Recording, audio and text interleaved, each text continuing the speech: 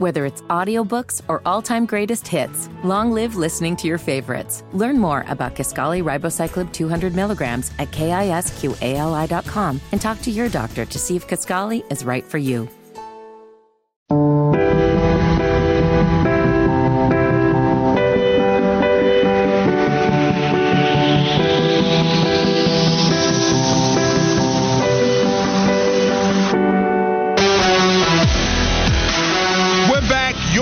This is the Wes and Walker Show, Sports Radio 92.7 WFNZ. Keep those texts coming, 704-570-9610. Hit us up on social media, at Wes and Walker on Twitter, at WFNZ on Twitter and Instagram, at WesBryant_72, at HTB_Josh, and at Walker Mail on Twitter and Instagram. Hit that follow button. And now it is time to go to the campus corner. All right, man, this thing with Tez Walker just continues on. It's the story that keeps on giving. Now, the NCAA has received violent threats in the wake of denying Tez Walker's eligibility. The Division I board chair and vice chair said in a statement Tuesday that violent and possibly criminal threats have been directed at committee members in the wake of a high-profile decision denying immediate eligibility for North Carolina receiver Tez Walker. In the statement, Division I board chairs said that they were troubled by public remarks North Carolina leaders have made about the case. Coach Mack Brown and Athletic Director Bubba Cunningham both slammed the decision last week and pointed comments taking direct aim at the NCAA.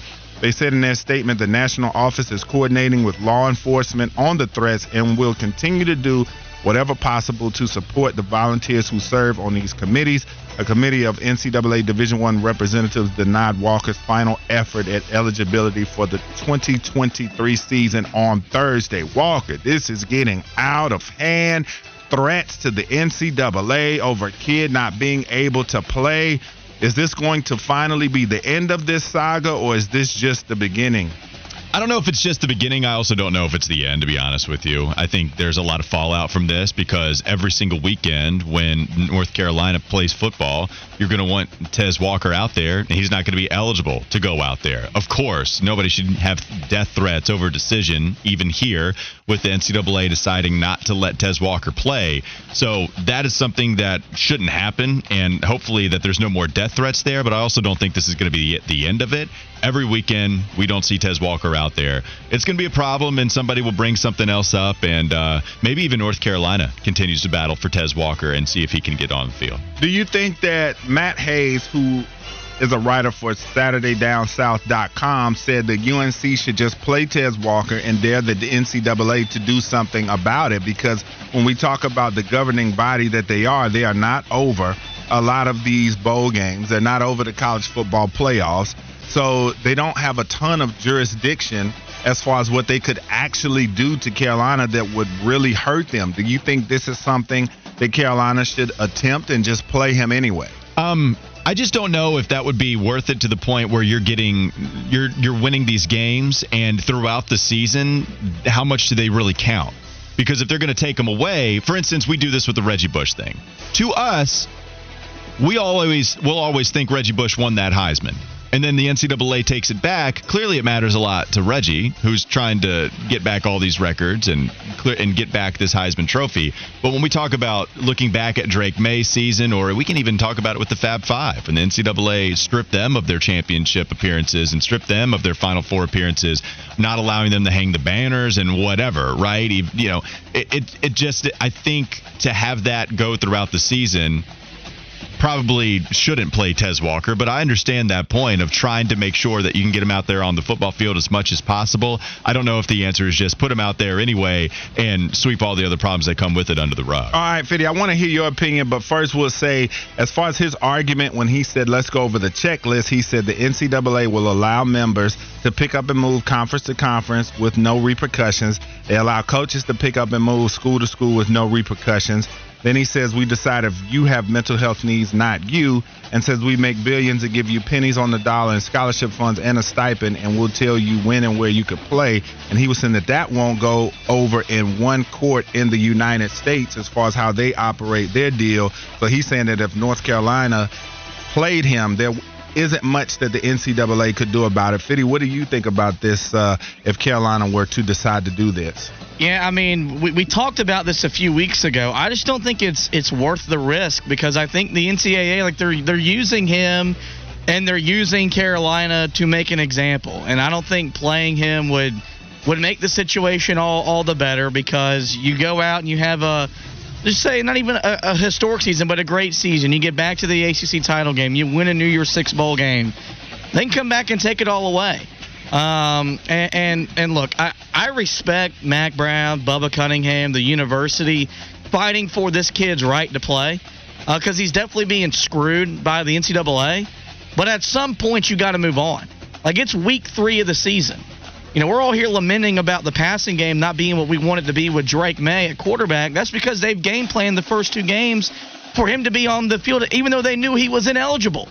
And so at some point, like, it sucks for him, but you cannot let this be a distraction for this team throughout the entirety of the 2023 season. All right, so moving over to Michigan State, one of the biggest stories brewing in college football. Michigan State coach Mel Tucker released a statement through his attorney Monday regarding the sexual harassment investigation the school has started over the weekend. The complaint was made by Brenda Tracy, a sexual assault survivor who frequently works with sports teams on training related to sexual violence.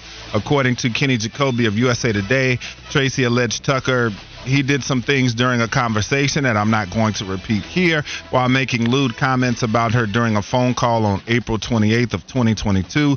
The pair had previously established a working relationship, with Tracy speaking to Tucker's team twice and serving as a captain at the Spartans' spring game in April of 2022. Tucker's attorney released a nearly 2-page statement on Monday denying any wrongdoing in the case. He later explains that he saw their relationship as a mutual friendship that grew into an intimate adult relationship. He did admit that the phone call from spring 22 that Tracy names in her complaint did happen. Since the allegation, Tucker has been suspended without pay from Michigan State. Tracy has responded as well, writing on social media that it continued a pattern of victim blaming and contained lies. She wrote that she will make herself available for cross-examination at the university's hearing on the matter in October, and called for Tucker to do the same. If you remember, in November 2021, Tucker signed a 10-year, fully guaranteed $95 million contract that has a $70 million buyout. If he were to be fired without cause, his buyout would be substantial. As I just said, $70 million. So this is just a very bizarre case, and when you really go through the details and the weeds of it, it gets really, really detailed. It's a very detailed matter here. And so when you look at Mel Tucker, a lot of people didn't like the fact that he got this type of deal anyway, myself included. I'd wondered what he'd done to garner such a huge contract. So this is just, for one, the behavior allegedly, if true, definitely disgusting on his part, something that you definitely should not be taking part of, especially as a married man with a family. And then as well, Michigan State as well, this gives them cause to get out from under that contract. Well, look, especially with Michigan State, one, that is not to deny if this were to happen at another university that it would be any more okay. That is not at all what I'm saying. You should still look at firing Mel Tucker right now. But especially with Michigan State, who doesn't have the greatest track record, especially with Larry Nassar. Also, some of the conversation surrounding a Tom Izzo and that basketball program with Mel Tucker after getting out of some of this stuff and just trying to move on. Now you have this resurface because of the actions of Mel Tucker. Yeah, it's time to move on if you're Michigan State and try to wipe your hands as clean as possible, because I don't know why you would want to continue to involve yourself with this type of situation that has happened quite a few times within the last 5 years. No question about it. So this is the case that is ongoing. We will see how this is going to play out, because reports did come out that were conflicting. At first, people were saying that Mel Tucker was fired from the position, but he's actually suspended for now. So we'll see how this turns out. We'll have more details as they come out. But ESPN announced on Tuesday that Texas's 34-24 upset win over Alabama attracted approximately 8.8 million viewers across ESPN and ESPN2, and it barely edged out the Colorado-Nebraska game. But Colorado-Nebraska, we talked about Coach Spurrier, Steve Spurrier, that is, saying that they are the biggest draw in college football, and as popular as they are getting, I guess from a local perspective to tie it in, would you watch Colorado or Yeah. playing in a big game over your personal team that you like, whether it be Carolina, NC State, anybody. Is this team the most anticipated, the team you want to watch the most? Well, yeah, I mean, they're definitely up there for second. That's what I wonder, because everybody is going to watch whatever team they're a fan of first and foremost. But is Colorado just the next watch now? I mean, even more than some of these other programs like Alabama, which everybody wants to see because they're usually the best. And then you do the whole, I'll tune in to see something great, or I'll tune in to see them lose because I hate Bama so much. Now Polarizing. We want to see Colorado because Travis Hunter is doing something we've never seen. Shedeur Sanders, within 2 games, now has Mel Kiper drooling saying, yep, he's a high first-round pick. After 2 games, he's moved all the way up here behind only Drake May and Caleb Williams, to the point where we haven't had it yet. I do wonder if we get to a spot where we're having Shedeur or Drake conversation. Oh, it's coming. It's definitely You better coming. believe it. I think Caleb Williams is going to do too many crazy things where they're overpassing him. I think Caleb's going to be solidly there at number 1. But with Drake May, especially if they're going to run the ball a lot more, and Shedeur is going to have, 800 yards every 2 games. He's got 900 in the first 2 games of the season. You're going to have that debate. Either way, it looks very promising that he's going to be the 3rd overall pick, perhaps maybe even the 2nd. Yeah, people want to see the high-flying offense, a dude do something that we've never seen before in Travis Hunter, and Coach Prime, who is calling relationships personal, and that's why we want to beat you down. That's going to be a lot of fun to watch, and I'll be watching them a lot whenever they're on TV. Yes, the train is going to keep going because they've got Colorado State this weekend. If they're able to go and beat Oregon on the 23rd, you're talking about a game of epic proportions on September 30th, USC and Colorado.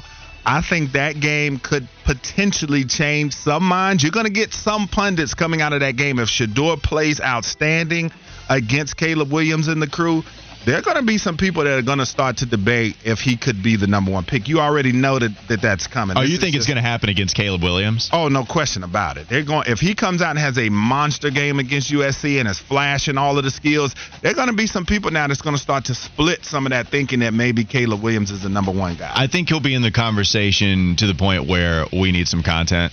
And we're going to say, hey, all the signs are pointing towards Caleb. But what if we do? We'll do that because that happens at every single NFL draft. I think it'll be more warranted with Drake May to the point where it really might be dicey compared to what it is with Caleb Williams. Before we move on, let's go ahead and get the stank face, because I knew it was coming, right? As soon as I said that, I looked right at Fitty. Go ahead, Fitty. Decked out in your Carolina blue. Tell me why it's absolutely ridiculous that nice Shedeur detail to throw in. might be compared to Drake May. Yeah, I mean, look, Shedeur's awesome. He's fantastic. It's 2 games. I'm with you. I know. And like, here's my thing. You put Drake May in the way that Colorado offense runs. You don't think Drake May's putting up the same numbers? Yes. Okay. Because the arm talent's better. Look, Drake May's insane. Is Shedeur?